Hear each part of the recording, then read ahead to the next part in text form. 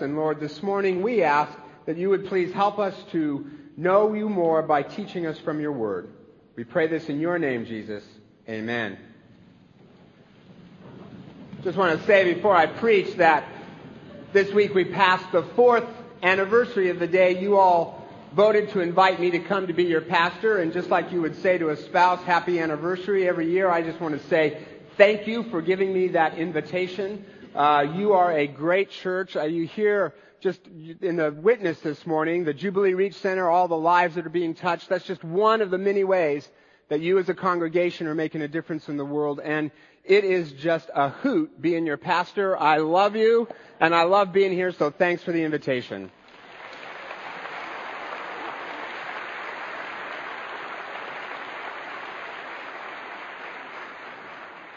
You don't have to raise your hands all the way up, but how many of you remember your first date? You just kind of... How many of you are still trying to forget your first date? Yeah.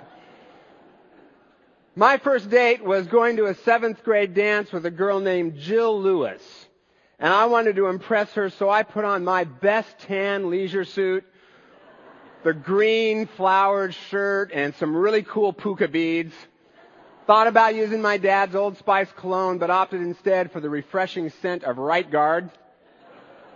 And I was too young to drive, so my father had to drive us. And at the time, we owned a Ford Pinto.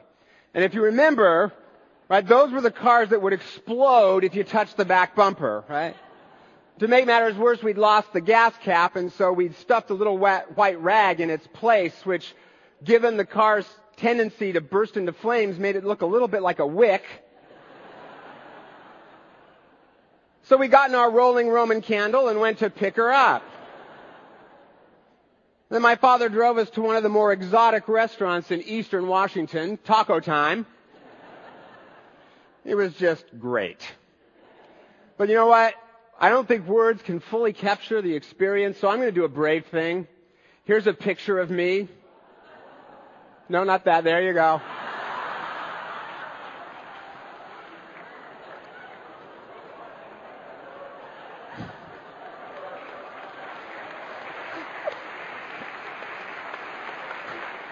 Okay, get rid of it. I want points for bravery, man. That is a kid who is hungry for love, right? And nothing says love me, baby, like a tan leisure suit. We're doing a short sermon series on 2 lies that the devil tells us. And last week we looked at the lie that says, you can't do it. You don't have what it takes. This week I want to look at the opposite of that lie. You gotta do it. You have to perform or you won't be loved. I mean, that's why I wore the tan leisure suit, to get Jill Lewis to love and respect me, right? Contraindicated though that may seem. We start to hear that lie very, very young from parents and teachers and coaches. You know, if you get good grades or if you get on the football team, we'll be really proud of you.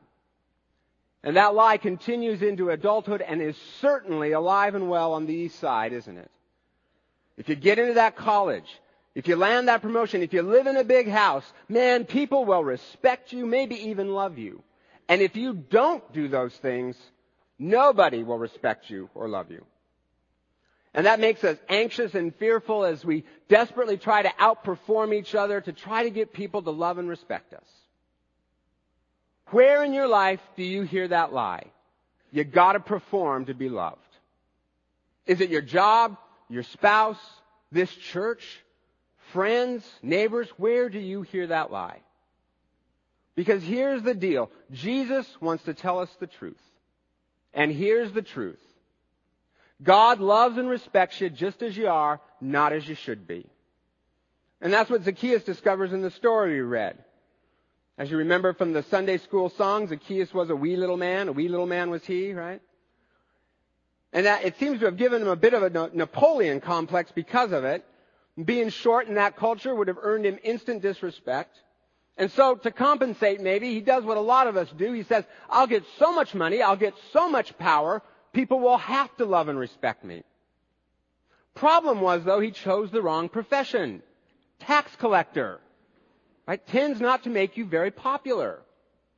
Particularly in that culture where tax collectors would price gouge their fellow Jews in order to make a fortune. So he got rich, but he still didn't feel loved. And that's the way it is with a lot of the things that we turn to in order to earn love and respect from other people. It doesn't work. Because even if you do land the impressive job or live in a big house, people may admire you because of that, maybe, but often they just resent us for our accomplishments. And even if they do kind of start to love and respect us for our accomplishments, it's pretty shallow. And it doesn't last very long. Because you're only as good as your last sale or your last sermon or your last whatever. The things we turn to in order to earn love and respect ultimately get us neither. When I finished my graduate studies, they gave me a fancy diploma. And do you know what the best thing about my diploma is? If I take my diploma down to Starbucks and show it to them and give them $1.50, they'll give me a cup of coffee. Because my diploma makes them love and respect me so much, right? You see, as soon as we achieve something, we realize that we may have won a bit of admiration, but not real, lasting love and respect, the kind that comes from not having to earn it or prove it. And that's what Zacchaeus discovered.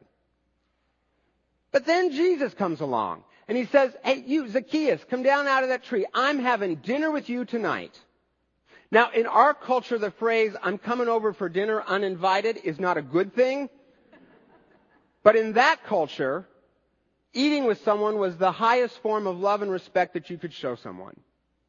But more than that, it also shows that Jesus respects Zacchaeus. He doesn't just accept and love him, but he respects Zacchaeus. That he wants a friendship with Zacchaeus.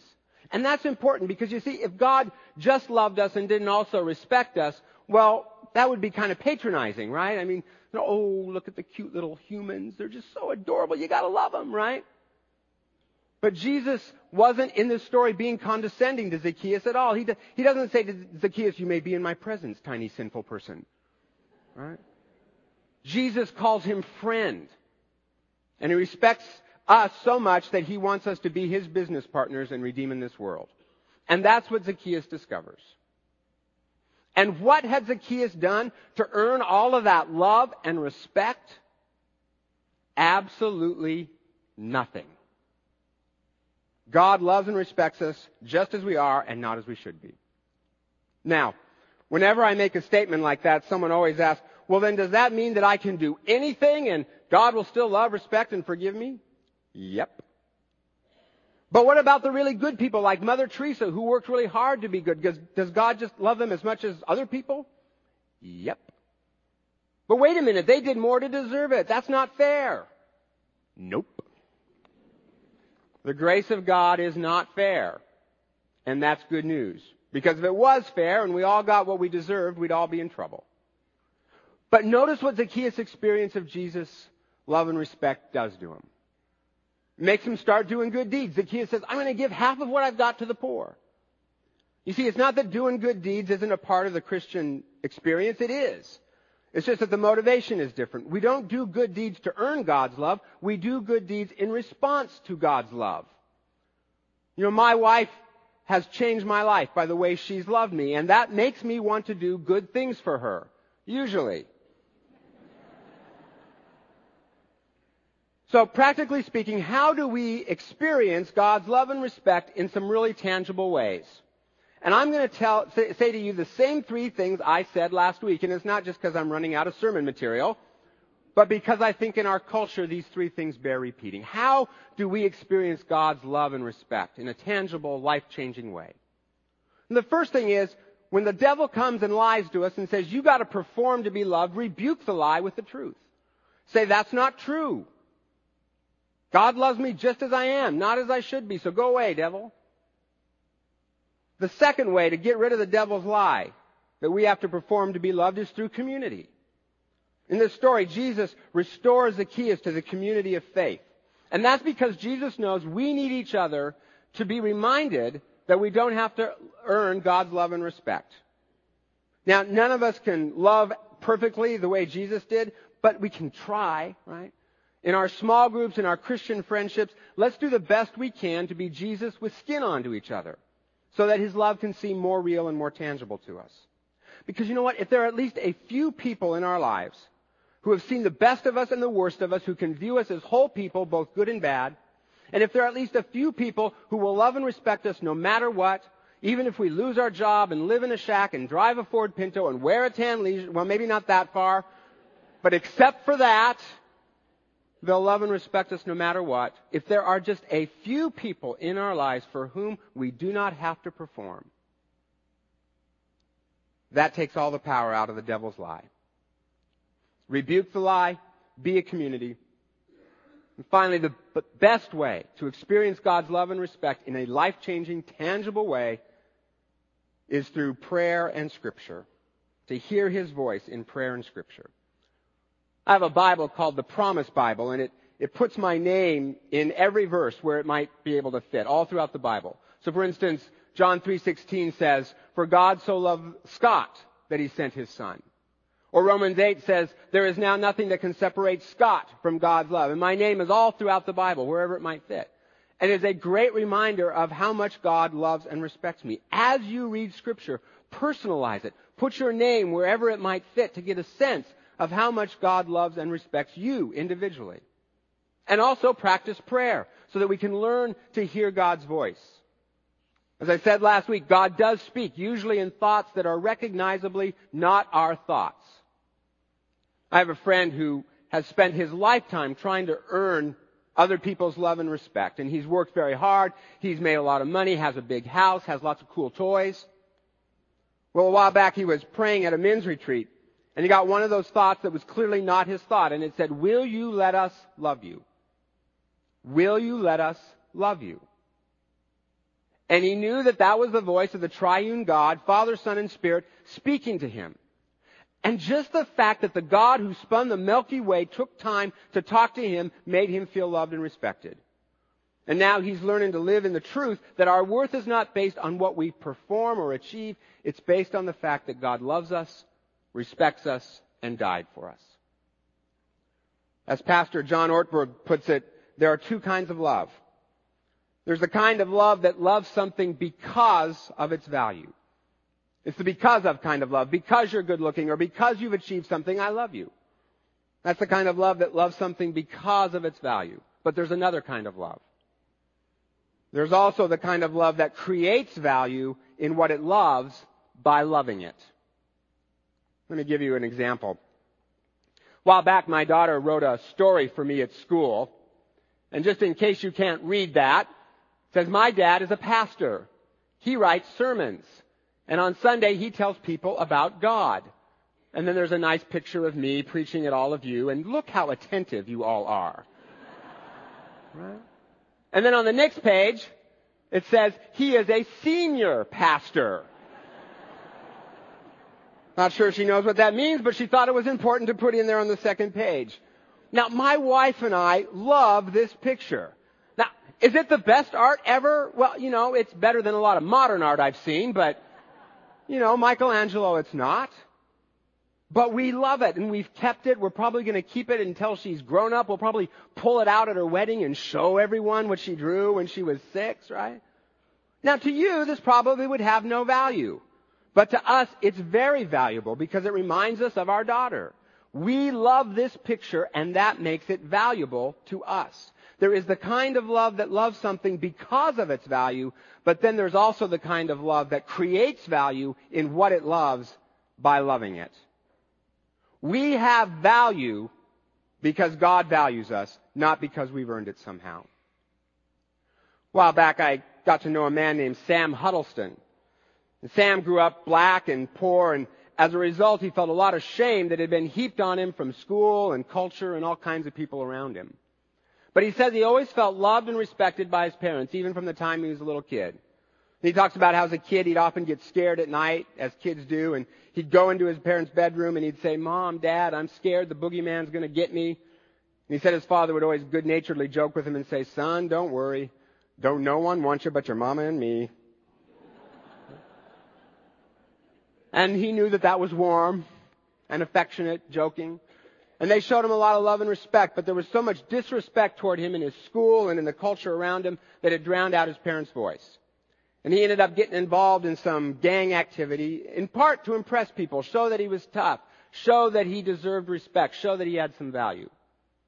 Well, one night he and a friend went to rob a liquor store, and it was supposed to be just an ordinary robbery, but the friend ended up shooting and killing the clerk. And Sam was put in prison as an accomplice. And he said the first night he was in prison, he was only about 18 years old. He was young, he was scared, and his father came to visit him. And he thought, how can I face my father now that I'm in prison? But the only thing his father did was to put his arm around Sam and say over and over again, what are we going to do about this? What are we going to do about this? What are we going to do about this?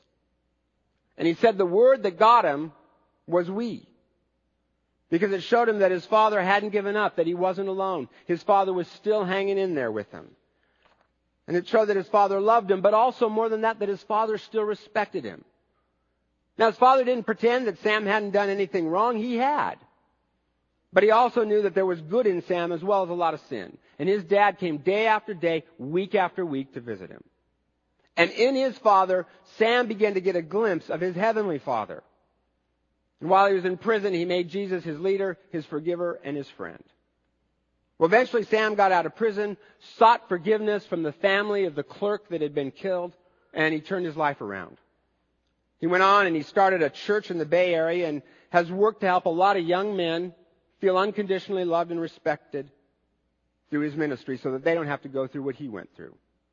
There is the kind of love that loves something because of its value, but there is also the kind of love that creates value in what it loves by loving it.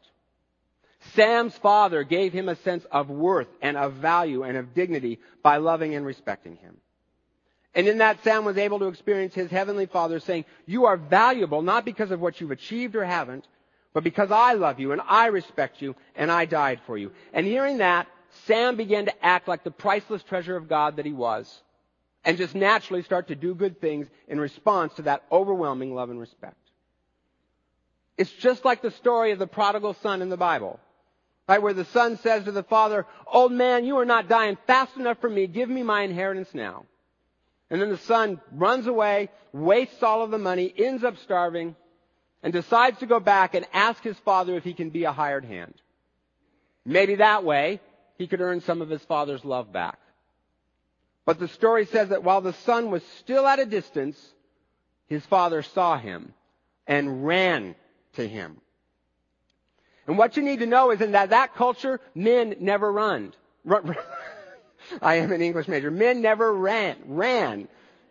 Because in order to do so, they had to hike up their robes, which would have exposed their undergarments, and it would have been considered undignified. So men never ran.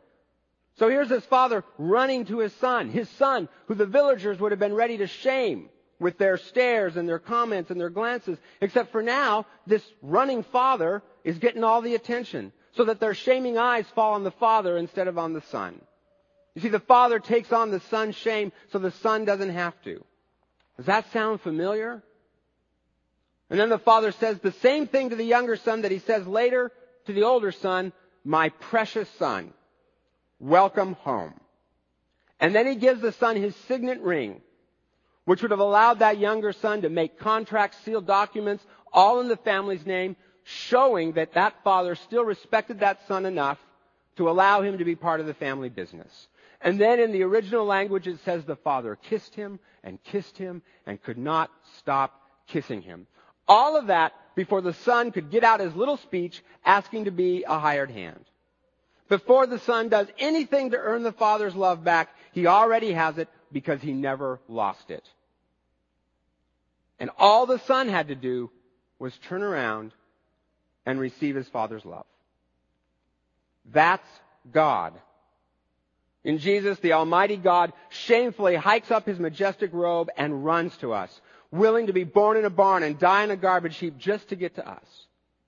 And at the cross, God takes on all our shame. In the words of the old hymn, it is nailed to the cross and we bear it no more. Praise the Lord, oh my soul.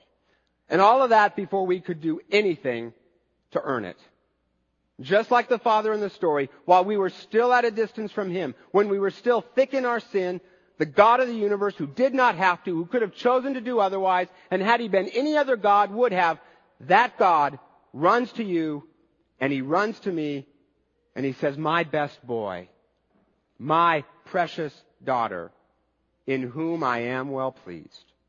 I love you. I respect you. Now be my business partner. Work side by side with me to redeem this world. You must be worth an awful lot for God to do all of that for you. So the question I want to leave you with is, how can you turn around this week through Scripture, through prayer, through community, turn around and receive God's love and respect? So that the next time the devil comes at you that says you got to perform, you got to achieve, or you won't be loved, you can say to him, I don't have to do that. I am a child of God, made in His image, redeemed in Jesus Christ. I am His unique, unrepeatable miracle, not because of anything I've done or achieved or performed, but because He has sought me, He has bought me, with His blood He saved me, through His power He raised me, and I have value because of Him. I am who He says I am. I can do what He says I can do. I can become who He says I can become. And I will be who He tells me to be. And I don't have to prove anything to anybody, and certainly not to you, devil. So go back to hell where you came from. I belong to Jesus. You see, it's a little bit like the MasterCard commercials. Fancy academic degrees and big houses to impress people. Hundreds of thousands of dollars. Tan leisure suit to get a girl. $100 at best. Your value to God? Priceless. There are some things that money can't buy, like love and respect. For those things, there's Jesus. Lord, help us to believe it, help us to receive it, and help us to live in light of it. We pray this in your name, Jesus. Amen.